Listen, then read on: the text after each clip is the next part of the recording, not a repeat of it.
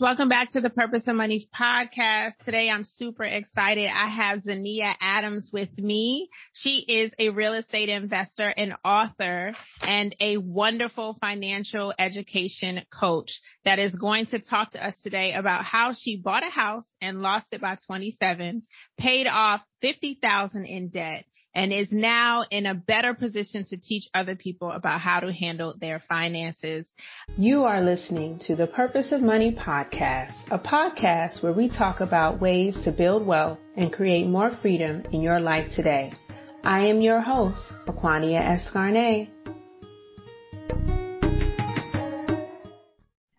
Told you about that time I took $40,000 out of life insurance and purchased 3 properties in 1 year? Yep, that really happened in 2016. And now the rest is history. I have a real estate portfolio of over $34 million, and it includes apartments, rentals, and hotels. I want to teach you how to leverage life insurance to build your own real estate portfolio and so much more. Check out my new course, The Purpose of Money Maximizer, where I teach you the power of life insurance and why it's a guaranteed way to build generational wealth. I also teach you how to learn exactly how much insurance you need. And in this course, we talk about how to build enough cash in a life insurance policy so that you can use it to invest in real estate just like I did. If you're even just slightly curious about this, check out the course, The Purpose of Money Maximizer, at thepurposeofmoneymaximizer.com. That's www.thepurposeofmoneymaximizer.com. Zinnia is the creator and founder of Perspectives, a personal finance education brand. Her financial obstacles and triumphs of her own inspired her to become a personal finance educator. After self-correcting her finances, paying her way through undergrad, and eliminating $50,000 in debt to become a real estate investor, Nia uses her own story and experiences to help individuals change their relationship with money. And in her book, Life is Short, Buy the House, The Ultimate Guide to Prepare for Home Ownership, Nia shares the story of how she bought her house and lost her home at the age of 27. The book helps individuals prepare their finances before becoming a homeowner so they don't make the same mistake she did. Nia is on a mission to transform women from struggling and stressed to empowered about money and on the road to financial stability. Nia is born and raised in Chicago and is a speaker, certified financial education instructor, real estate investor, and an author. Hey girl, how you doing? Good. How you doing? That is awesome. That is a mouthful of achievement, and I can't wait to dive into your story. But first, I want to take it back for a minute, if you let me. I want to know, what was money like for you when you were growing up? So see, that's the thing. I can't tell you because it wasn't a conversation I ever had. It wasn't anything that was ever discussed. Like, now reflecting, I can say that, my mom, I know she busted her butt. I know she did everything she could. I am the third child of a single mother, and my mom was 17 when she had me. So at 17, she had 3 children. So she didn't have time to talk about money. She was at work from sun up to sundown, which of course at that time I didn't understand that was to make money. So I did not have one conversation about money. My dad, because originally he was in my life and he took me to the bank to open a bank account, because that's what you did. You took your child to the bank and we would go and we'd deposit the money, but I never understood why, what is a bank, and I ended up, when me and him lost touch, I forgot all about that account, and they ended up, when I became an adult, they just subtracted from it, because they started charging a fee when they turned it into an adult account. And by the time I remembered about it, they had already closed it because they had subtracted all the funds from it. So it's wow. I just didn't have any, there was nothing about money, honestly, when I was younger. Understood. So what changed? How did you suddenly become aware of your finances? Let's talk about that story. What was your aha moment? My first aha moment, honestly, is when I was 25. I was working at the Postal Service, but, I had my good government. So, you think because you working, oh, I make good money, I can buy a house, and everybody's talking about, oh, you should buy a house, it's the American dream. And so I went to a loan officer to buy a house, and he was like, yeah, no, not today. I didn't have any credit. I didn't have a budget. I didn't have any money saved up. I didn't have a clue about any of that. I thought I was just going to waltz, cause at that time you went to talk to your loan officer. It wasn't like now where you could do so much virtually. You went to their office and sat at their desk and talked to them. And he's like, yes, no, you need this, you need this, you need this. And that was my first moment to say oh, well, what's credit? I had credit cards before, but I had them and I had used them up and had not paid them back because, again, I didn't know anything about the way that I needed credit, So that was my first moment that was ooh. So I just want to know, after that meeting, what did you do next? After I picked my face up off the ground and dusted my shoulders off and had to talk myself off the ledge, after that, I took it as a challenge. I'm a very ambitious and goal-oriented person, so I wanted my house. And Mr. Loan Officer, you're not going to stop me from getting my house because this house is mine. So I started getting books because, again, this was in 2008. So Obama just, won president. I had to get books. I had to go get physical books because ebooks weren't popular. There was no YouTube University, no Google. So I had to go get books. And then I would talk to some coworkers and they would recommend books, and I read, and I had to follow the instructions in the book to improve my credit score and, pay off judgments and get them released and all of that. And I went through that whole process to improve my credit score, started saving money so that I could have some money saved up, so that I could go back to him look, see, I did it. I did it. I did what you said. I did what you said. So, that's what I did. It's I used it as a roadmap, I essentially the tips and what he told me I needed, I used it as a roadmap to work towards. And how long did it take before you could buy a home? Is this 2 years? Years. Yeah. 2 years. So tell us what happened at 27. How did you buy and lose your home? Right. That story is man, they're well, but how? You just bought it. So bought the house. I closed on my home October 28, 2010. So actually the anniversary of that we just passed a few days ago, and I was supposed to make a post, but I forgot. I got my house. I was, again, working for the Postal Service, and I live in Chicago. So we get snow, ice, cold, winter, all of that. And so on December 4th, I injured myself at work. You know how it'll snow today and then it'll get really cold. So that snow becomes ice, and then it'll snow again on top of that. So you don't know that it's ice under it. So I slipped and messed up my ankle. I tried to work as long as I could because I couldn't afford to be without an income. So, cause I had saved up enough money to purchase the house, but I didn't save money to have for after I had purchased the house. So here I am 6 weeks later, injured at work, trying to avoid being off work, and I just couldn't avoid it anymore. My ankle was going to give out. So I ended up having to be off work for probably about 2 years total, intermittently. So, cause I had to go through physical therapy. I had boots, casts. I was going to one doctor, then I went to another doctor so they could actually do surgery. So I ended up having surgery. But that initial part when you first start workers' comp, it's not like you apply for it today and it comes tomorrow. And it's the government. So it's not going super fast. We do stuff slow. So that time I had no money to pay my mortgage. I had just got this house. It's literally 6 weeks after. And now I have no money to pay my mortgage. I have to wait. And I'm so embarrassed, cause I just stuck my chest out I got my house. Woo, woo, woo. I bought my house. So now I come back and tell people that now I can't pay this mortgage that I got this house. So it was a lot of me dealing with my own embarrassment and, blaming myself and, kicking yourself and all of that I didn't really tell a lot of people what I was going through. Like if you read my book, it says a lot of people gonna find this out when they read this book. That's how I'll know that they really read it, because it was just that surrounded around that time that I didn't tell. So what do you say? Suffered in silence.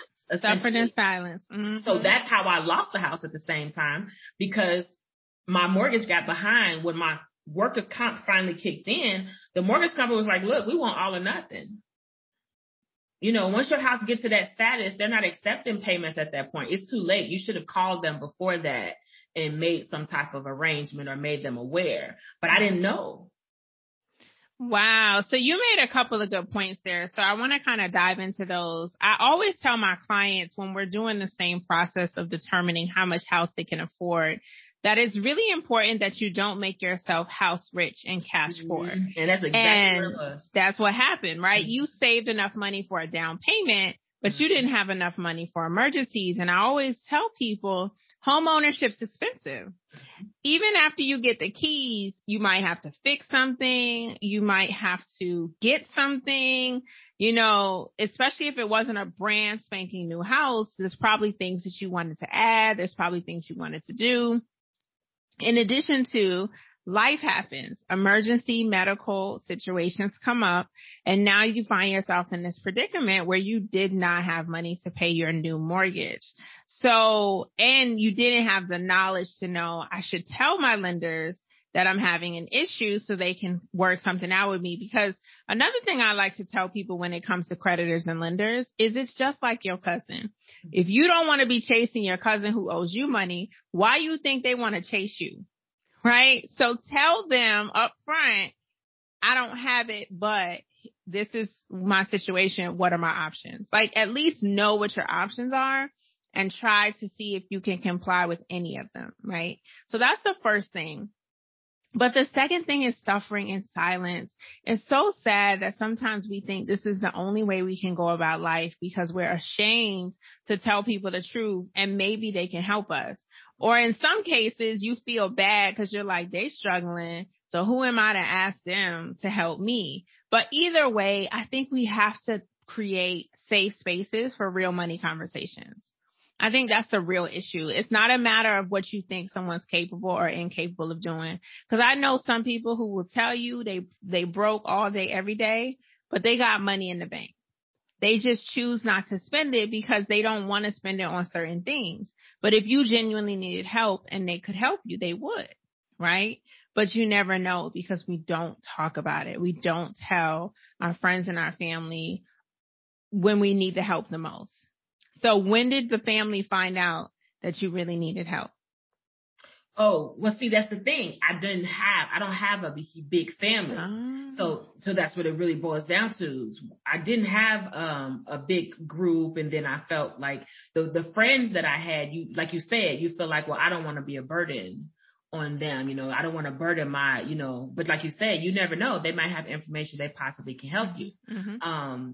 My close circle friends, they found out at the time, in real time.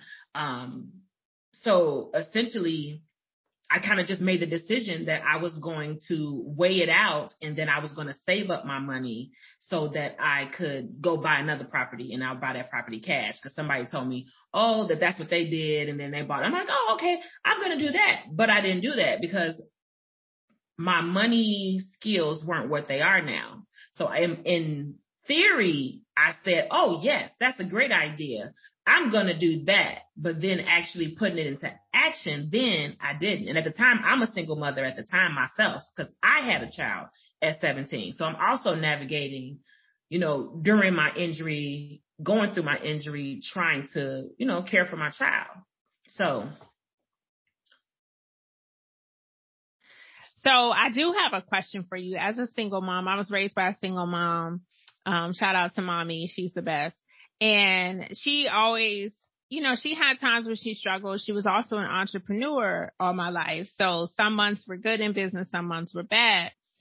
but she never really let me know the numbers, right? Or the insight into what's really happening. But I could tell I was a smart kid and I figured out some things. Do you think your child knew what was going on or had a sense of what was going on? At that time, no, because at that time, this was 12 years ago. My daughter is 21 now. Okay. So at that time, she was pretty young. So for me to explain it to her at that point, she probably wouldn't, capture foreclosure. You know what I mean? Like, she can understand I don't have a lot of money. So she did it. To her, I did. Because remember, I wasn't paying a mortgage because they weren't accepting my payment. So we were good from her standpoint. I'm just being real. Like, it's not funny, but it's funny. You're like, oh, I got money, but we about to lose our house. Oh man. I mean, it's it's real life. So how did you bounce back from that? How were you able to really get over having a foreclosure on your credit to being a real estate investor? Tell me about that. What I did was I filed bankruptcy. I moved from the house, obviously, and I got an apartment. And I got just a small apartment, like 1 bedroom, gave my daughter the living room as her bedroom just as a way to save money and to have a, smaller monthly overhead. So I did that, filed bankruptcy, and I essentially started from scratch. I got secured credit cards, started to work to build that good history back and build up my credit worthiness pretty much from scratch all over again. How many years did it take? Ooh, the years that it took. So that was 2000. I'm going to say 2000, maybe 12 or 13. Wait, hold on. My daughter graduated 2019. So yes, it's probably 13, 14 is when I moved into the apartment. So to actually say that I repaired it, I'm going to say 2 to 3 years, but actually change how I use money and the way that I use money, I'm going to say that it took about 5 years. Okay. So tell us what types of changes in your financial habits or even the decision to become a certified educational instructor. Like, what did you do to get to that point? What types of habits did you have to change first? So definitely bankruptcy requires you to start over. So you got the secure credit cards and you basically got a credit card that allows you to put money on it first. Correct. Spend it, put more money on it, spend it, put more money on it. So for those who don't know, secure credit cards are prepaid in a sense because you're trying to establish trust with a bank. So in order to establish that trust, they give you a card that's plastic, but they also tell you you have to front the money to cover your purchases. And then as you spend the money, you can replace it and so forth until eventually that shows up as good credit history. And then from secured credit cards, you can transition later to unsecured credit cards, which are the credit cards you have where you're not prepaying, but you have a credit limit and you're able to spend up to that credit limit. And then you're hopefully paying off your balances in full. So what other things did you do to kind of change your habits? So like I said, I got 2 secured credit cards and I managed those and I kept the amount of money I used under 20%. So the whole time while I did that, I worked to build up money so that I would have an actual savings and I wouldn't have to be in this predicament again. And I started to learn about money. So some people love this book, some people hate it, but I read Rich Dad, Poor Dad. Okay. But one of the big changes I made about money is the way that I use it. Instead of using money, like seeing it as, I'm going to say a thing, like, oh, okay, this is just something I use to buy what I want. I changed the way that I use it, that it can be a tool. I changed the way that I think about when I make purchases. Instead of purchasing things, I start to think more about experiences because as we just saw, I had to downsize from a house to an apartment. So obviously I had to get rid of a whole bunch of things that I had just purchased And now I have to try to sell them or, do something with them. So, and my daughter's transitioning from elementary school to high school. So her expenses, and activities are increasing. So I had to think more about what's the best way for me to use my money that I have on hand. I started to work actually learning about my retirement account, actually using more money to invest in it. At this point, I work for the federal government. At that point, I had been with the federal government probably 7 to 8 years. While I was investing in my retirement account, I wasn't an active participant in it. So I didn't actually go in and direct where the money was going. I just put it in there and left it there. So I started researching and again, reading and learning how do you manage that money in there so I can help it grow. So just really becoming a better steward and taking control over my finances in a direction that I wanted them to go. And I became a resource for my friends. Like they like, okay, she pulled herself out the mud. She bought a house. Now, how she still turn around and got, more investments than I do? They're like, you got to tell us, you have to tell us, how did you do this? What did you do? Okay. And then I just became like the resource. Okay, this is what we're doing. What do you think? And that just let me know, because you think that you're struggling alone, but you realize a lot of people, our families were struggling, trying to survive. So they might not have had time to really teach us about money. They were just trying to keep food on the table, keep a roof over our head, make sure we were alive and enjoying our childhood. So maybe they didn't have time to teach us about money, So I figured I wasn't alone. That's what made me say, okay, I need to start something where I help other people learn this. Yeah, that's really good. And I can really relate to that story, because that's kind of how I just dropped into financial coaching. Is everyone kept asking me money questions because they saw that I had an interest in the topic, and I was reading Rich Dad, Poor Dad and other books. And then it became like, oh, you should take this publicly. You should be on social media. So was that the next step for you? Is, hey, everyone's asking me questions. Let me get certified. Let me level up. So not yet, because like they say on the airplane, you have to put your own mask on first. So I finished leveling myself up financially. I went and completed my master's and was able to get into a career from a job that I was in at the time. And once I graduated with my master's in 2017 and I was finished with school, then I started my business in 2017.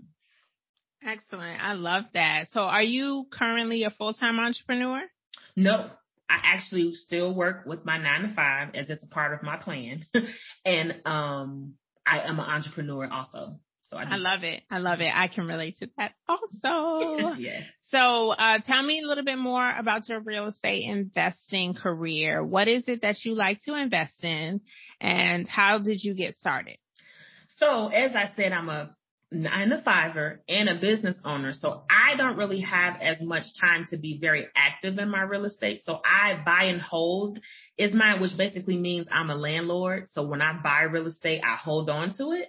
So that's what I prefer. And then I get a property manager. So I essentially want to buy real estate and have it as more of a passive investment, so that I can I do the initial funding, get it tenant ready. If there's a repair, things like that. But essentially, I don't hear about the property for the most part. My property manager manages it. I just get a report every month. That's what I prefer. I don't think my emotions are good for flipping. I don't know if I'm ready for that. I'm trying to work my way to get to maybe like a actual rehab, because I buy move-in ready. So that's the next part. I want to get to like where I'll buy a rehab or maybe a fixer upper, but flip, I don't know if I could do it. It's not for everybody. That's what I say. And sometimes it's stressful, and it's just a lot of moving parts. And buy and hold is an excellent strategy. It's a great way to build up doors slowly sometimes, but also help you to establish some steady passive income, because if you are renting to longer term tenants, then you have an idea of what income is going to come from that property in a year, and you can really plan your now strategy or your exit strategy based on that revenue a lot easier than the possible returns from a flip that once you sell it, it's gone, right? So you're not going to keep making income. So that's pretty dope. So where are you currently investing? Is it still in Chicago? Are you going outside of states where you live? So I actually didn't purchase in Chicago because the market was funny. A lot of the houses, a lot of people were paying well over asking price in 220 when I purchased my first investment property. So I actually purchased in a suburb that's like 3 hours from Chicago. The market was nice. I literally drove down there, viewed like 20 properties I searched online. And I liked it. So then I decided to invest there. I'm kind of playing hokey pokey with my finances. I pay off debt, I acquire a property. I pay off more debt, I acquire a property as a part of, like you said, my exit plan. I like that. And I think that's a smart move. So do you have a team? Do you have a realtor you like to work with, or are you always just searching online yourself? Is the property manager the same for all your properties, or do you pick based on the area? Like, how does that work? Right. So it depends on the area that I'm purchasing in. So it depends on what type of property. So if it's the suburb far away, then yes, I use the same property manager there. She's my realtor and property manager, but I'm actually gearing up to purchase a multi-unit now in Chicago. So I do have a broker that I work with, realtor, like that I work with regularly, especially now that I teach people how to prepare their finances for homeownership. Of course, now I have a plethora of new real estate friends. But for my multi-unit, same thing. I don't have a property manager yet. I'm hoping to find one before I purchase it. I don't want to manage it. But I have not gotten like a lot of great referrals for property managers in Chicago. Okay. If anyone's listening. It's a market. Right. It's a market for it. Yeah. So keep that in mind. How many units does the multifamily have? No, I'm going to purchase it. It'll be a 3-unit. So I want to get a 3-unit. Mm-hmm. Nice.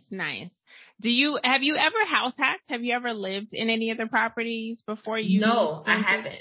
And so that's the other part that makes my story interesting. Where I live right now, I currently rent because I don't own in Chicago, but I live in Chicago. So that's another thing that I tell people. Personal finance is personal. So you have to do things based on your financial goals. When I buy the 3-unit, then I will live in that because it will be here in Chicago. I like that. So future house hacker. My husband and I house hacked for most of the beginning of our marriage, and we enjoyed the company, but also the rent.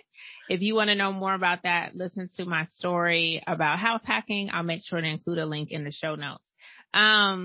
But yeah, so that's actually, you're kind of opposite of me. I learned after investing in Philadelphia, and I live in Virginia, so that was an out-of-state property for me. I did that for 2 years, and I was like, you know what?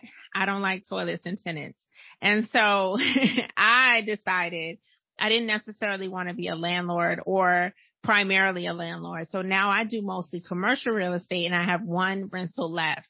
But I definitely know the value of buy and hold because the property we have that has no issues that we're holding on to is a no issue toilet and tenant kind of situation, and I can deal with it. But Philadelphia was a whole nother. I actually want to get into commercial. Yeah. It's a great space. It's passive. You literally, I collectively do it with other investors, so I'm not even taking on all of the responsibility. So it's just quite nice. And then you get to split the revenue. So what's next for you? Where's Perspectives going in 2023? Perspective is going to partner with more organizations. I've been partnering with more organizations and meeting with different like nonprofits to possibly, like my coaching will be done like under contract. So I'll be working to come out with master classes as far as what I will offer to my customers.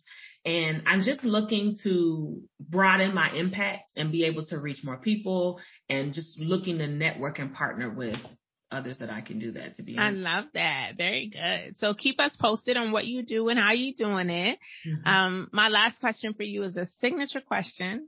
Because the name of the podcast is called The Purpose of Money, I ask all my guests this question. What is your purpose for money?